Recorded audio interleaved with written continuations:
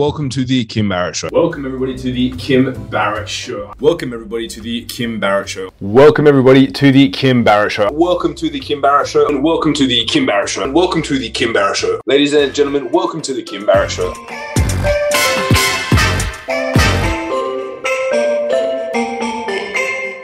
So it paid off then to really answer it honestly. And now I can compete in something that I'm really good at. So that's even better.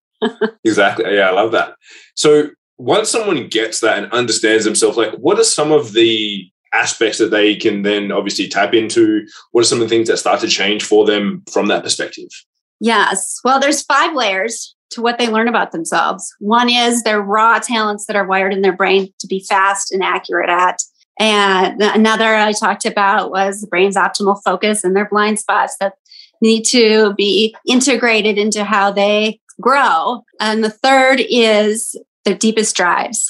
And once, we uncover our deepest drives, we can see, I was making decisions based on something I didn't even realize that I would sacrifice anything else for. It's like you were saying before, to beat the competition, to look good, to prove to whoever that I'm valuable and successful, to make sure I never get trapped, all of the different reasons that we have to be safe. And so that's always one of the biggest that they walk away with. And we always switch it from, I'm wired to have a focus on, say, for example, winning, quality, giving quality in everything that I do. But I don't want to think about that anymore in terms of, I got to prove it. But I want to think about it in terms of, I add value wherever I go. Where do I want to add value now? And then plug that into their most fascinating interests, their deepest values, and their other strengths that we evaluated. So it puts it all together into not just the data of, you'd be good at this, but also why are you doing it? And how can you do it from the healthiest drives that are within you? So, and when people work with you and they go through this and they understand these things, how often is it being that obviously you are a coach in the career space, how often is it a flip of a career or a change of career or like going and starting a business? Like what, because it sounds like to me as well, when I hear some other things, I was like, I feel like there could be a lot of new business owners formed after they kind of chat with you, because they might be like, do I want to actually have a job like this? Like, what's the sort of breakdown after? Like, what are some of the changes that you see? Definitely entrepreneurship comes out of it. People see that, oh my God, I've been dreaming about this since I was a little kid, and I never thought I could actually do it. So I did so many other years being a flight attendant and being a this and being a that and being a manager. And it turns out that I have all the talent to be the designer. I have all the raw talent for it. No wonder I do it all the time in my spare time. And so then they just walk out with this confidence, like, I can make this work. I've got talents, and I've actually been developing it. Even though it's been a hobby, I've been developing expertise in it for 40 years. So I have a great platform to go on from there. And also, I know the heart of what I want to design for people now. I know what I want to bring into their space.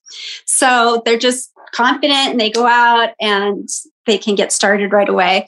But also, you'll have college students that are dropping out because they don't like their major, they feel lost. And they, after we've gone through the program, they'll say, okay, I know what I want to be in college for. I'm not dropping out anymore. I don't have to just go home and live with my parents perpetually. I have something I want to contribute out in the world, and I know what it is, and I know how I'm going to do it. Even with pandemic coming, new college students coming out into the marketplace, some of them are the first to be let go. But they would say, this hasn't shaken my confidence at all because I know exactly who I am, why I'm here, and what I'm doing. And I know I'll get there. So those are 2 examples. Also, people just re-engineer their job where they are.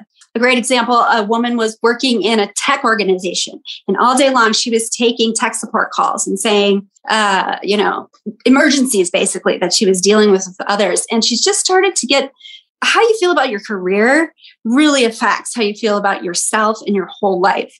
So she was feeling like, I guess I'm good at nothing. I don't even like myself anymore. I should probably leave this job. But after looking at her results, she realized, oh my gosh, I've put in 2 years. I know everything about this tech support role, but I am wired to be a manager and make sure the resources get to the tech support people. So with that, she went into her boss, put in her application for a management role, was moved right in, and has been enjoying her job ever since and really getting such great feedback about the value she adds for the company. So there's another example of how it can turn out. What was everything else kind of missing? Like, what were some of the things you guys identified where you were like, look, this is only, it only goes so far? Yeah. So most personality tests, they tell you who you are right now, but they don't give you a roadmap for change. So they basically say, you're an ENFJ and this is who you're going to be for the rest of your life. Like, here are your tendencies. Good luck. Hope it works out for you. And I come from a personal development coaching background where we help people change things about themselves and transform areas of their life that aren't working. And I know that human beings transform and can transform. So we wanted, like, the current tests basically put you in a box.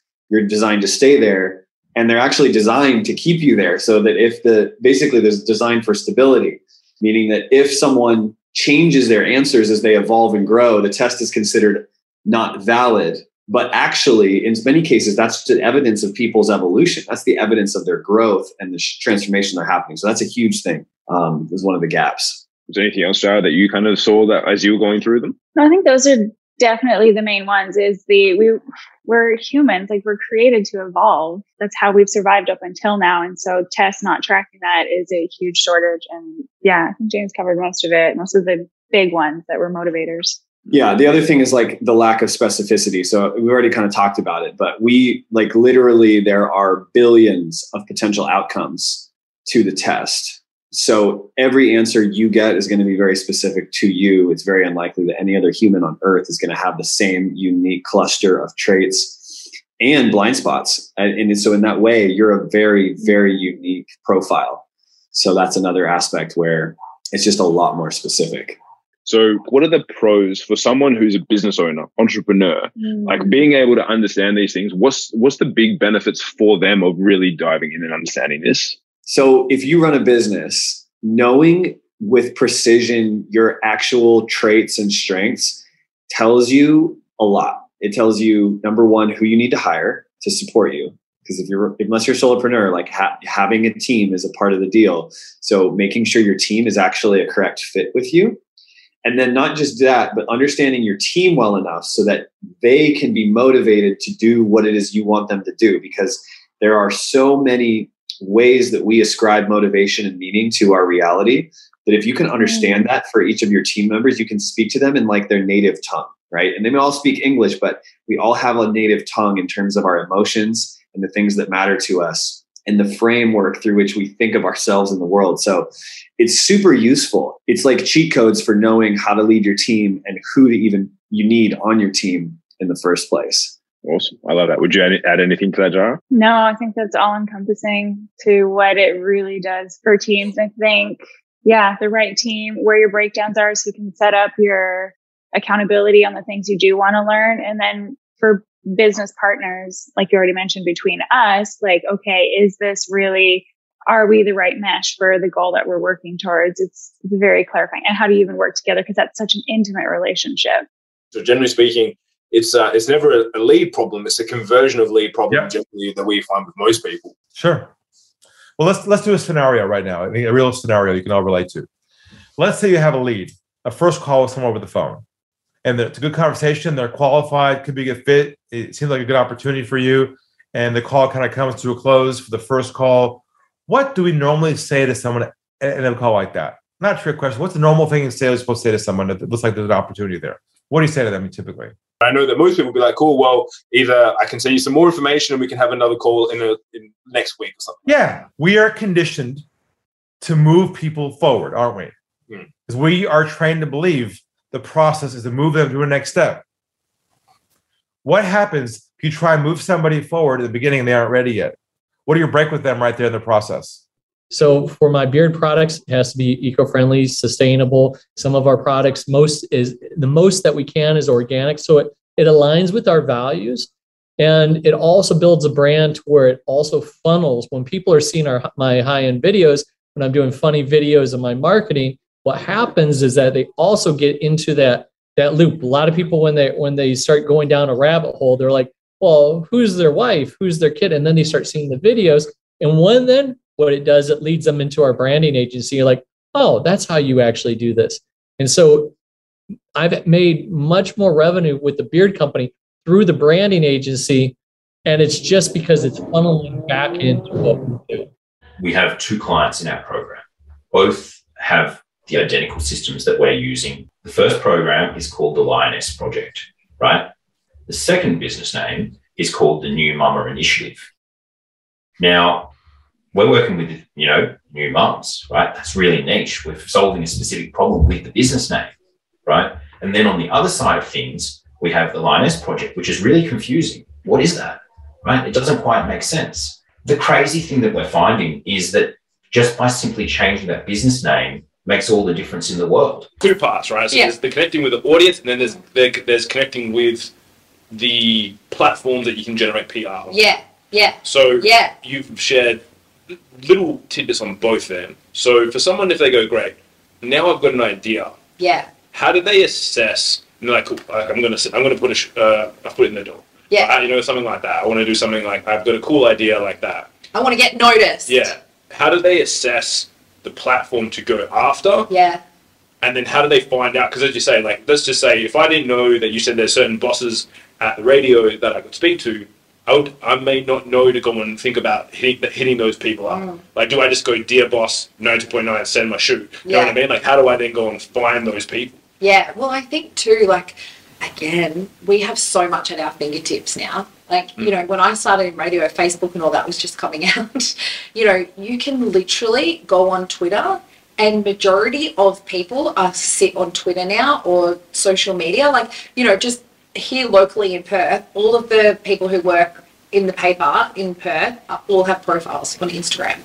So open the paper and literally find out who has written a story recently, like in the business section, about a mum who's just had an amazing breakthrough with her product. Go, oh, fuck, that's a person I need to go stalk, find them on Instagram, and then, contact them, or start building a relationship. Just start liking their stuff. Start, like, showing up in their DMs, liking their stories. Do you know what I mean? Like, that's why I believe, like, showing up is so important, and showing your face, because that's how we build connection. But, like, I think back in the day, right, like, no, you didn't know who anyone was on the radio, you didn't know who anyone was in the paper, but now people have online profiles, and it's so easy as buying the paper or buying the magazine that you like, or jumping online if it's I was going to say Girlfriend magazine. I don't know why that came to my head, but like, does that still exist? Yeah, no, I don't think so. But like what's a big one these days? See, I guess what I teach now, which I believe is that you can confidently put yourself out there, and you don't need to rely on media anymore, because a lot of the time, if you did get press, great, not saying it's a bad thing, or you did get on a TV show or whatever, a lot of the time you're speaking to a cold audience.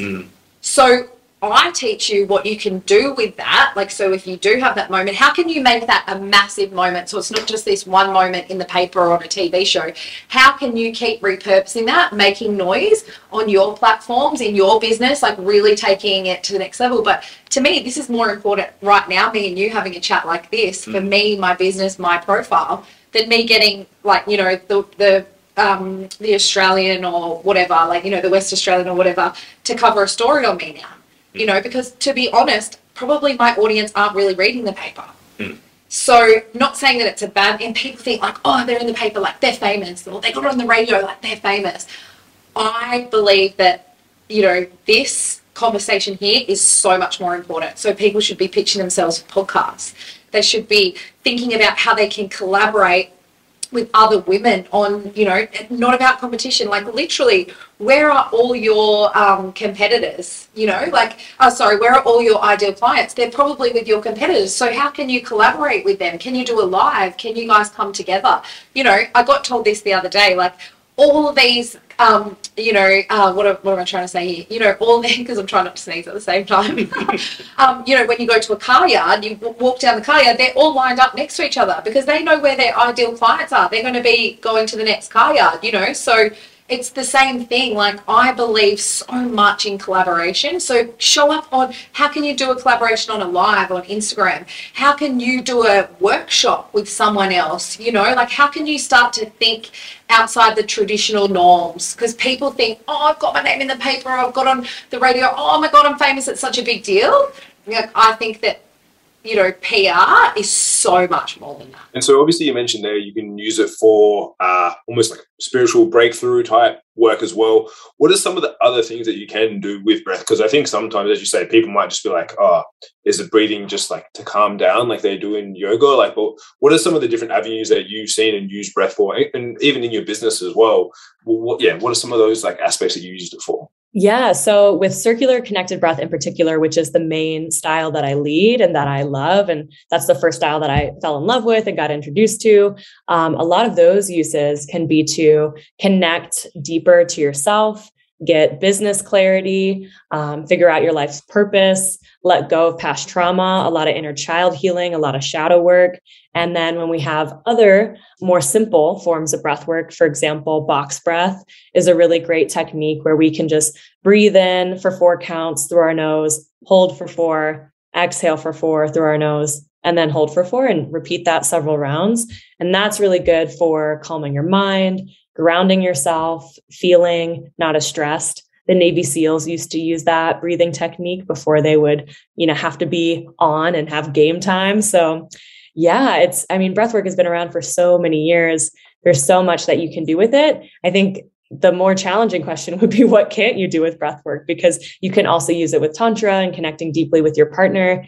I like to say that the breath is like a metaphor. So the inhales are like, what are you taking into your life? What are you creating consciously with your efforts and with your business and with what you're launching? Whereas the exhales is what's been in your way? What is the fog in your brain that you need to let go of and release? Recently, I had a massive breakthrough in my relationship. And the analogy that came through was like, there's alphabet soup in my brain and we need to drain it, like create space to receive the new. And I love that because sometimes we do need a release in order to create space to receive. And other times we're ready, we're like empty, we're ready, like what's next? What's next, universe? What am I here to really create? And so what I found is that using different styles of breathwork, especially circular connected breathwork with my business coaching clients, has been huge because the number one thing that I hear is I feel disconnected from my vision. I feel disconnected from my business, and I'm confused on my messaging. And all of those can be solved in one breathwork session because you reconnect to yourself first and you reconnect to, oh yeah, this is why I became an entrepreneur. This is why I took that scary leap of faith that wasn't as comfortable as the 9-to-5 that I was doing before. So it's really profound, the things that come through. And it also makes my job a lot easier because I just empower them to unlock a lot of the gifts, and then we integrate it and whip it up into a business plan and they execute it, and it's awesome. And that it's created from the heart and the soul rather than the head and looking and seeing what everyone else is doing. Yeah, that's amazing. I was going to ask you, what have been some of the cool shifts that you've seen with your clients? Obviously, helping them do that, to integrate, to realign with what they first started their business for.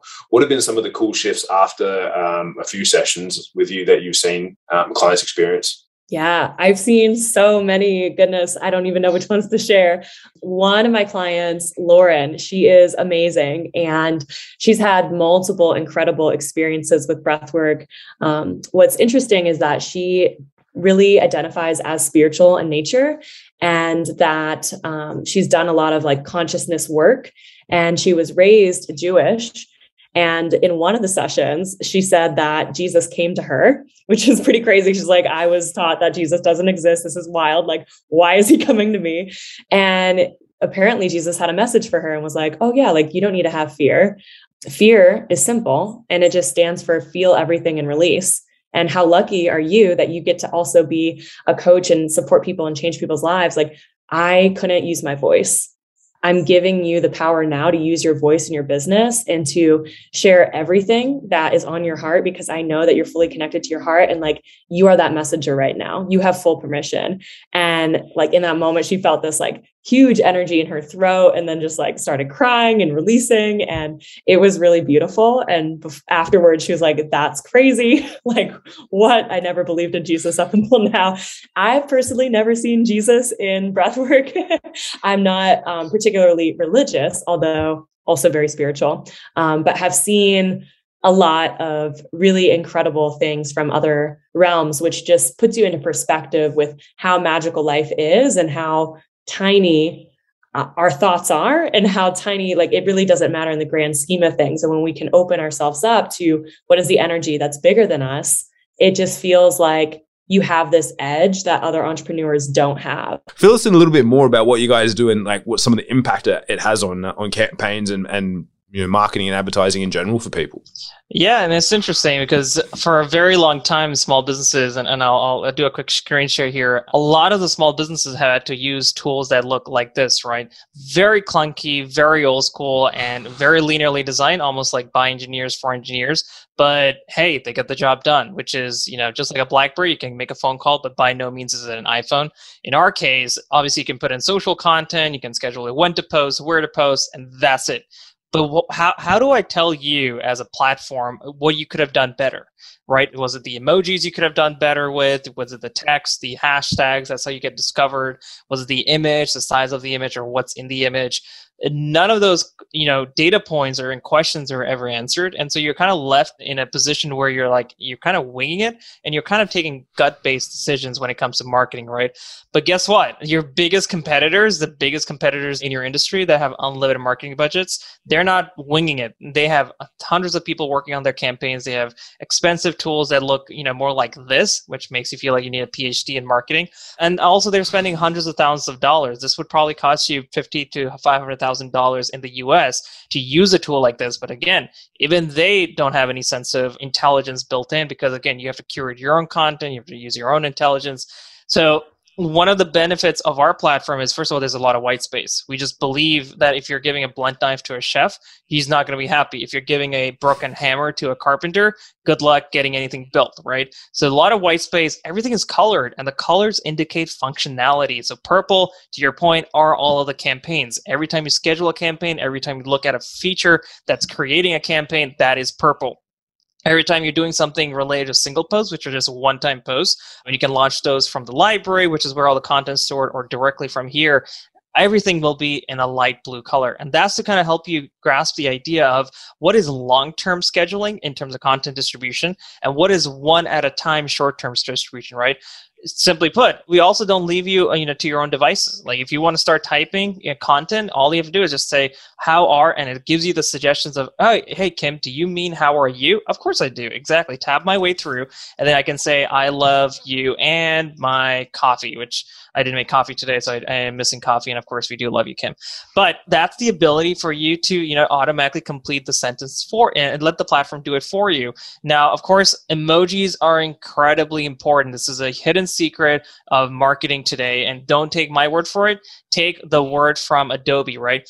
Emojis tend to drive significant uplift in engagement. And if you take a look at a report by Adobe called the Emoji Trend Report, not too old, just about a year old, you'll see that emojis tend to drive double-digit uplifts in engagement, but also purchase intent. People are willing to buy more and be in a more transactional mindset.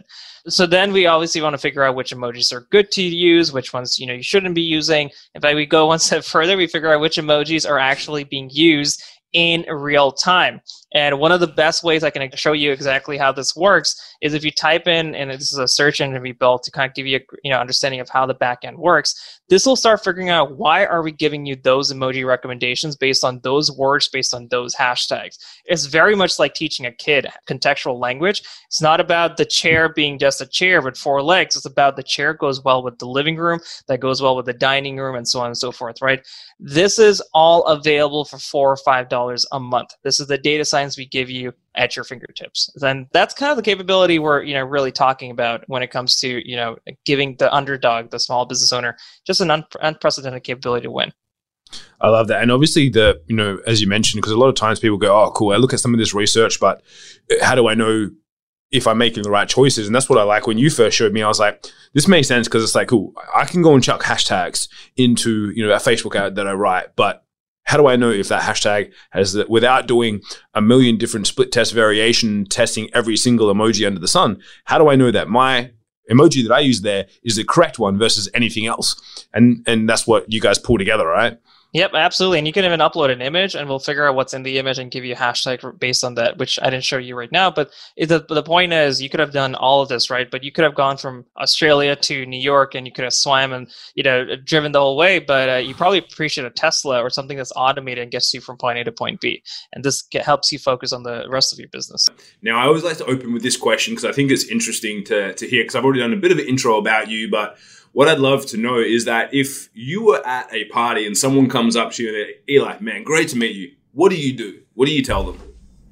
Dude, I love that you asked me this, because everybody, first of all, whenever they go to an event or especially a networking event, I help, they do this business thing. I help these people with this problem. And so the first words out of their mouth when you get asked something like that is I. So people ask you what you do and they make it all about themselves. And it seems like you should, but when people listen to you and you say what you do, especially at a networking event, everybody is really just focused on themselves. And so they introduce themselves and everybody's got this canned opening elevator pitch statement and it never goes anywhere. And so you always want to sound different. And depending on the context, if I'm doing something in the context of business, I always know who's going to be there. So I've done some research. And the first phrase out of my mouth will sound something like this. Well, you know how. Well, you know how. And so it sounds different initially. Or if it's just a couple of us and somebody introduces me or we're connecting, somebody might ask me what I do. And I say, well, it might be better if I gave you an example of the kind of things I do. Is that okay? And it's a permission-based question. And then I might tell a story. And, if there's somebody there I really want to connect with, or they're just like, they're seeing me talk and connect with people, they're like, man, what do you do? Somebody will come up to me and say that. I say, well, how a lot of podcasters, people have online businesses today, and they're doing that to market, but it's not equaling dollars in the bank account. They're not getting sales. What I do is I teach people like that how they can create systems in their business that double their conversions and make more money. What would you do now, knowing what we know now, wind the clock back to, January, February, March, what you would do differently, what things you would have in place? And is that sort of something that you get them to, theoretically I don't want to say scenario-ize, but go through that scenario and put those plans in place in their business now? Or what's the sort of feedback your clients that you're giving to your clients at the moment? I think scenario planning is very important, Kim, and a lot of organizations that I know do it. In smaller organizations, not so much. You don't have the resources to go through those sorts of scenario options.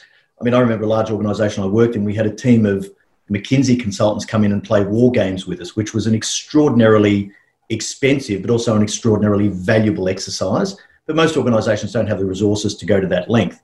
What I would say is that most of my clients don't need any guidance from me about the fact that they were left short. Most of them actually know that. They know the problems they've had, and through that experience, they're going to really, really gain and grow so that for their context, they can put in place some measures that let them see the milestones coming ahead and react differently in the future. So I think that's an entirely positive thing. Just in terms of people's ability to withstand these shocks, I think there's a whole lot of work that we do in leadership around navigating ambiguity. And the ambiguity that we find ourselves in now is extreme, as we all know. It's a very obvious statement, I know, but getting people to think through how they do that and to turn ambiguity and uncertainty into competitive advantage. That's really where leadership comes into its own. So if you can make bold and decisive moves with really good decisions in times of high ambiguity, that is incredibly valuable. Because if you're struggling with it, all of your competitors are struggling with it as well. The ones who win in a market are the ones who, as leaders, can make bold, decisive moves, understanding all of the risks and turn that into value. You mentioned there's like a few learning experiences there, which I'm sure, like in the NFT and crypto space, that can be pretty painful on the hip pocket. Once you started to understand the space, what made projects kind of good and work and kind of grow from there, what were some of the first ones that you started looking at flipping and trading and really kind of leveraging? Because I know that a lot of people really get sometimes addicted to, they buy into something like, oh, this project sounds amazing, and they get like really precious with it, versus being like, well, do you treat it as like an asset? Do you try and treat it like a stock that you buy low, sell high? Like, how did you start thinking about it from that perspective? Yeah, I think, there's two types of trading in this space. There's kind of the short-term trading, which is, just sort of flipping, scalping, whatever you want to call it, where it's just like get in, get out, and try to make a little bit of profit. And then there's that longer-term trading, which is like, okay, this is a team and a project that I believe in. I want to park some capital here. And then, you kind of leave it for 2, 3, maybe 6 months, who knows? I was kind of, I was a little bit late to the Bored Ape Yacht Club, and I saw them going at like 15, 20 ETH. And I was like, it's a little bit crazy. I'll leave it. And that's because I was busy in that flipping mindset. I thought, that's not really for, it's not really something I can flip too comfortably. And I hadn't really developed that idea of thinking about, okay, good teams, longer term investment, and starting to see it more as an asset. So, when you break down what those two categories are, the short term is really like, it's really just a supply-demand equation. It's like, okay, I can see that if I manage to get my hands on one of these, it's going to be easy to move it on. Like there's a raffle for the allow list, for example, or I've got allow list through another collection. It's in some way or another, I've been lucky enough to be able to mint it or buy it, and I can see that the volume's crazy, the demand is crazy, and it's very likely that I'm going to get in and out with a bit of profit. And that's how I kind of started. And then I like I said, it became okay. This team has got a lot of experience. These are some really great developers. They really understand brand user experience. They're really passionate about the space. They're backed by incredible investors. And now I spend a lot more time looking for those, 0.1% teams because there's not a lot of them where I can kind of, put a significant amount of capital behind it and feel comfortable leaving it for, several months at a time. And some of the recent ones, like Azuki was an example of that. I saw what they were doing really early on, put quite a bit into it, but I just saw that, these guys are well connected, super talented, really passionate about the space. And, that was like a 2-month play for me, but it was super profitable. So it was just about making that shift in mindset, really. But what are some of the things people could do to start thinking about how to separate themselves out of those red oceans and into that category of one? If I've helped someone and they've had a transformational experience, that transformation is uniquely yours and mine. We sell the transformation, we sell the story. The product is irrelevant. Okay, that's number one. Number two, it comes down to our delivery. So I've got a unique way of expressing myself and you, and our interaction is a little symphony. It could be just a little melody, but ideally it's a symphony. And if I can describe the before, during, and after, what the day in the life of us together is like, that is unique as well. And then finally, I've learned that without exception, the process we go through will be unique. The way in which you articulate and talk about systems and the way in which you go through the process of implementation of them, I think is just phenomenal, because I know for us, I've tried to encourage our team to focus on systems. But a lot of the time previously, like before all the craziness going on in the world, it's been me like do systems, like speaking at people, put systems in place. Now everyone's like, oh, cool. How can we do things better? How can we improve all this craziness going on? Let's make some changes. I'm similar to you in that I also read a bunch of books like The E-Myth. I love Traction.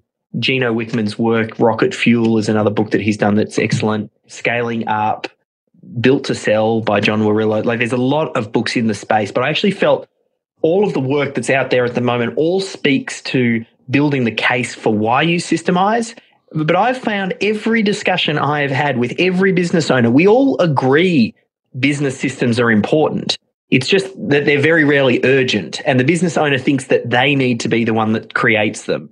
So they're important, so it stays on their to-do list. But everything else jumps in front of it because the business owner is busy. They've got to be the busiest person in the business oftentimes, especially when you're in startup mode. So they never, ever, ever get to it. So the systemology, it's the system for systemizing a business. And it's to speak to, okay, you're sold on the idea of systems, but where do you start? What system comes first? How do you then loop your team in? How do you take the business owner out of the process? What tools do you need to think about on where you're storing them? How do you get buy-in from the staff to make sure that they actually follow the process? Then how do you think about scaling and when to think about optimization?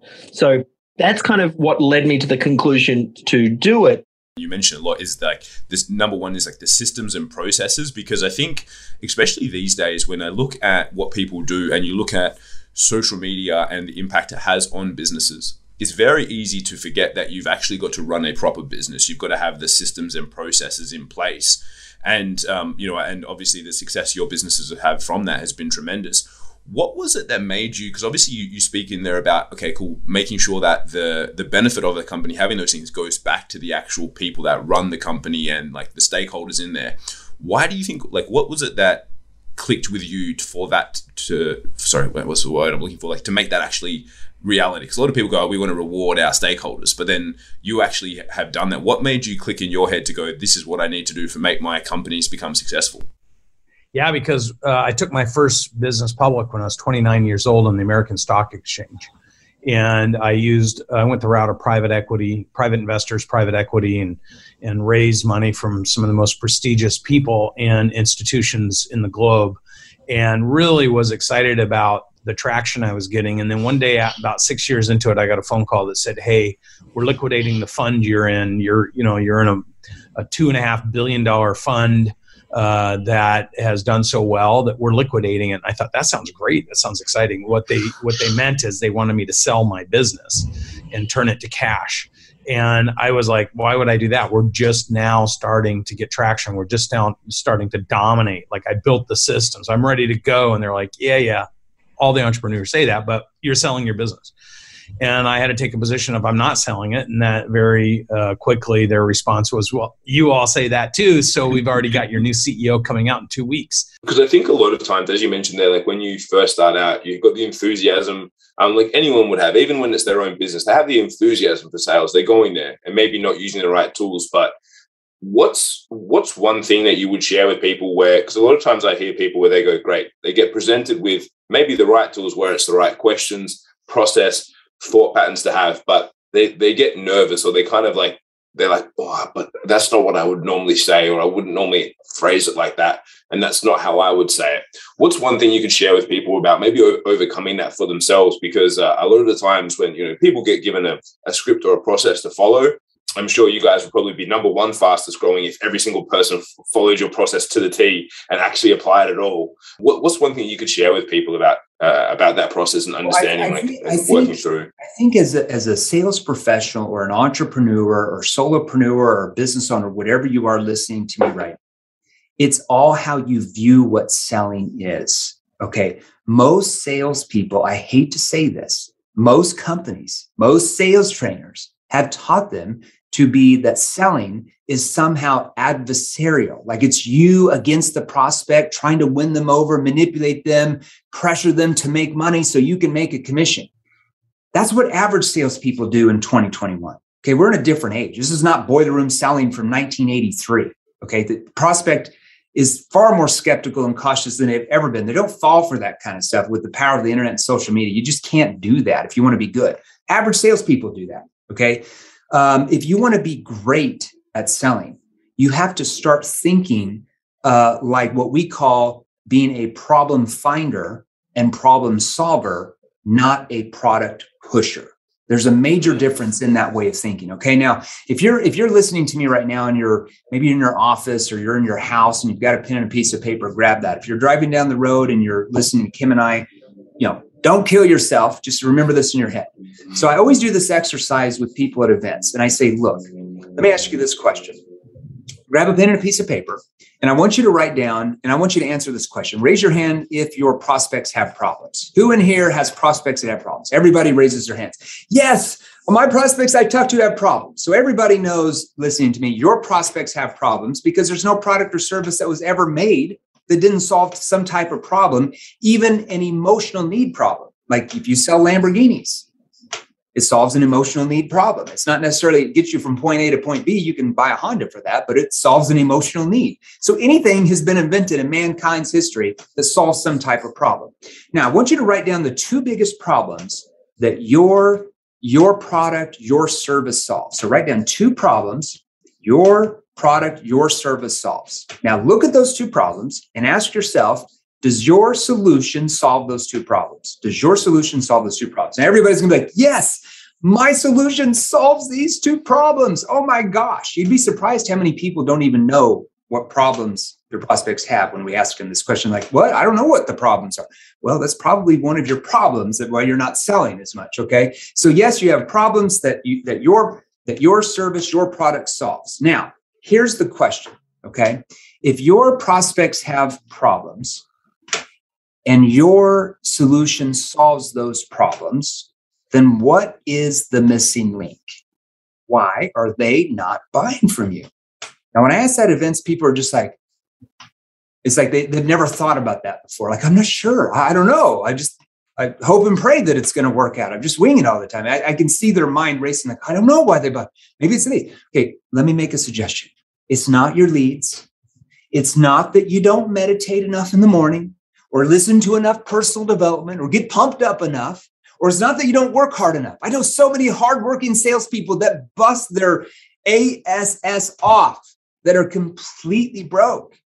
You know what it is? It's what you are saying. And more importantly, not asking. That's triggering your prospects to run the other way. So once you change what you're saying, and most importantly, you learn the right questions to ask, but at the right time, with the right tonality, the right delivery, in that sales conversation, all of that changes for you. You see, in our day, like I said, you have to be better at problem finding than even problem solving. And why is that? If your prospects don't buy from you, you can't really solve their problems, right? They don't buy your services, Kim. You cannot solve their problem. So you have to think of yourself as a problem finder, okay? And that means asking the right questions that helps your prospects find problems in their mind that they didn't even know they had. You can't tell them what their problems are because you're biased. You're the salesperson. That goes in one ear out the other, right? You have to help them realize, because most of your prospects, when you first start talking to them, maybe Kim, you can attest this, don't even know that they have a problem. Or maybe they don't know what their real problems are. Or maybe when you first start talking to them, they don't understand how bad their problems are, or maybe what the consequences of the problems are if they don't do anything about solving them.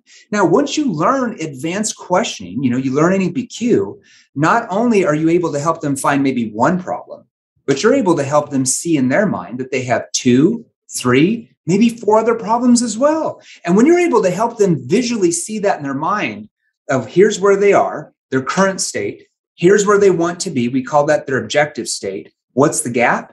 All of these problems that your questions have now allowed them to see that they have. How do you think they view you now? They view you as the expert, as the trusted authority who's going to take them from here and get them the result that they want. As a business person yourself, what are your motivation when things are not working according to your plans? Like, what do you do? So I'll ask this question better. Just cry. I know a lot of people would be listening to this, or even in our mastermind or in different events that you've probably been a part of, right? As a business person, you get stuck in the weeds. You don't know what to do. You don't know where to go. So what is your first point of call? How do you address the problem? And then how do you then try to go and solve the problem? The big one is to assess whether or not it is a problem. I find that bringing in a sense of gratitude and appreciation for where you're at. I always jokingly say, at the moment, people ask how things are going and whether or not they're going well, or aspects of life are tough. It's well, we're also not in the middle of the Ukraine. Mm-hmm. It's very easy to be oh, things are tough. Yes, people are slow on paying their bills. The ATO wants lots of money. They're all just a cost of doing business. But, you've got to give yourself some perspective and be well, we live in arguably one of the best cities in the world to live in from a actual living standpoint. It's a beautiful day. We can walk down to the river. We can go to the beach. So bringing that in first and being how big is the problem? Because most of the times, and there's a stoicism is very big amongst business owners, because it's most anxiety is brought on by future problems that we've encapsulated in our minds that haven't happened yet. Mm. So it's most of the times, if you think about a problem you have in your business, it's probably not a problem you have right now, unless you are a brain surgeon, unless you are a rocket scientist, where you're cool, my rocket's taking off now and there's not enough fuel, or there's too much fuel and it's going to blow up when it launches. That's a big problem to worry about this immediate second. Yeah, exactly. Or I need to make this incision here whilst this top of this dude's head's cut off. Yes, that's a big problem to worry about. But otherwise, if you can actually remove yourself from the scenario and be okay, great. what's actually the problem and share it with others. Like that's the biggest thing, is that never worry alone is one of my first mentors shared that with me. Problem shared is a problem halved. And most of the time, just by talking about it, you're like, oh, it's not that big of a problem. And the reason why, especially in business, most people fall into the trap of thinking about sales and marketing is because most of the time a problem can be solved by making more sales. Yep. So I don't have the right staff members to bring in more staff members. If you had more income come through, you could sort those things out. But a lot of the time, business owners are dealing with second or third order consequences that have happened from problems in like before, i.e., like I don't have the right team, or I don't have the right funds and base for me to grow my business, blah, blah, blah. It's like, well, cool. A simple way to do that is to bring in more revenue so that you can then solve that problem, as long as you actually solve it and then you don't just put your head back in the sand. Yeah, I mean, Biggie once said, right, more money, more problems. Right? Exactly. But with more money, you can actually pay to fix those problems too. So no monies, maybe no problems, but still some problems. Yeah, no money, some problems. Yeah, more money, more problems, but you can afford to pay to fix those problems. And the biggest thing is in business is like your problems don't go away; they actually get bigger. Yeah, the bigger your business gets, the bigger your problems will get, but also will improve your ability to solve those problems. What's that saying, right? Don't ask for things to be easy. Ask to be better. Ask to be better. Jim Rohn.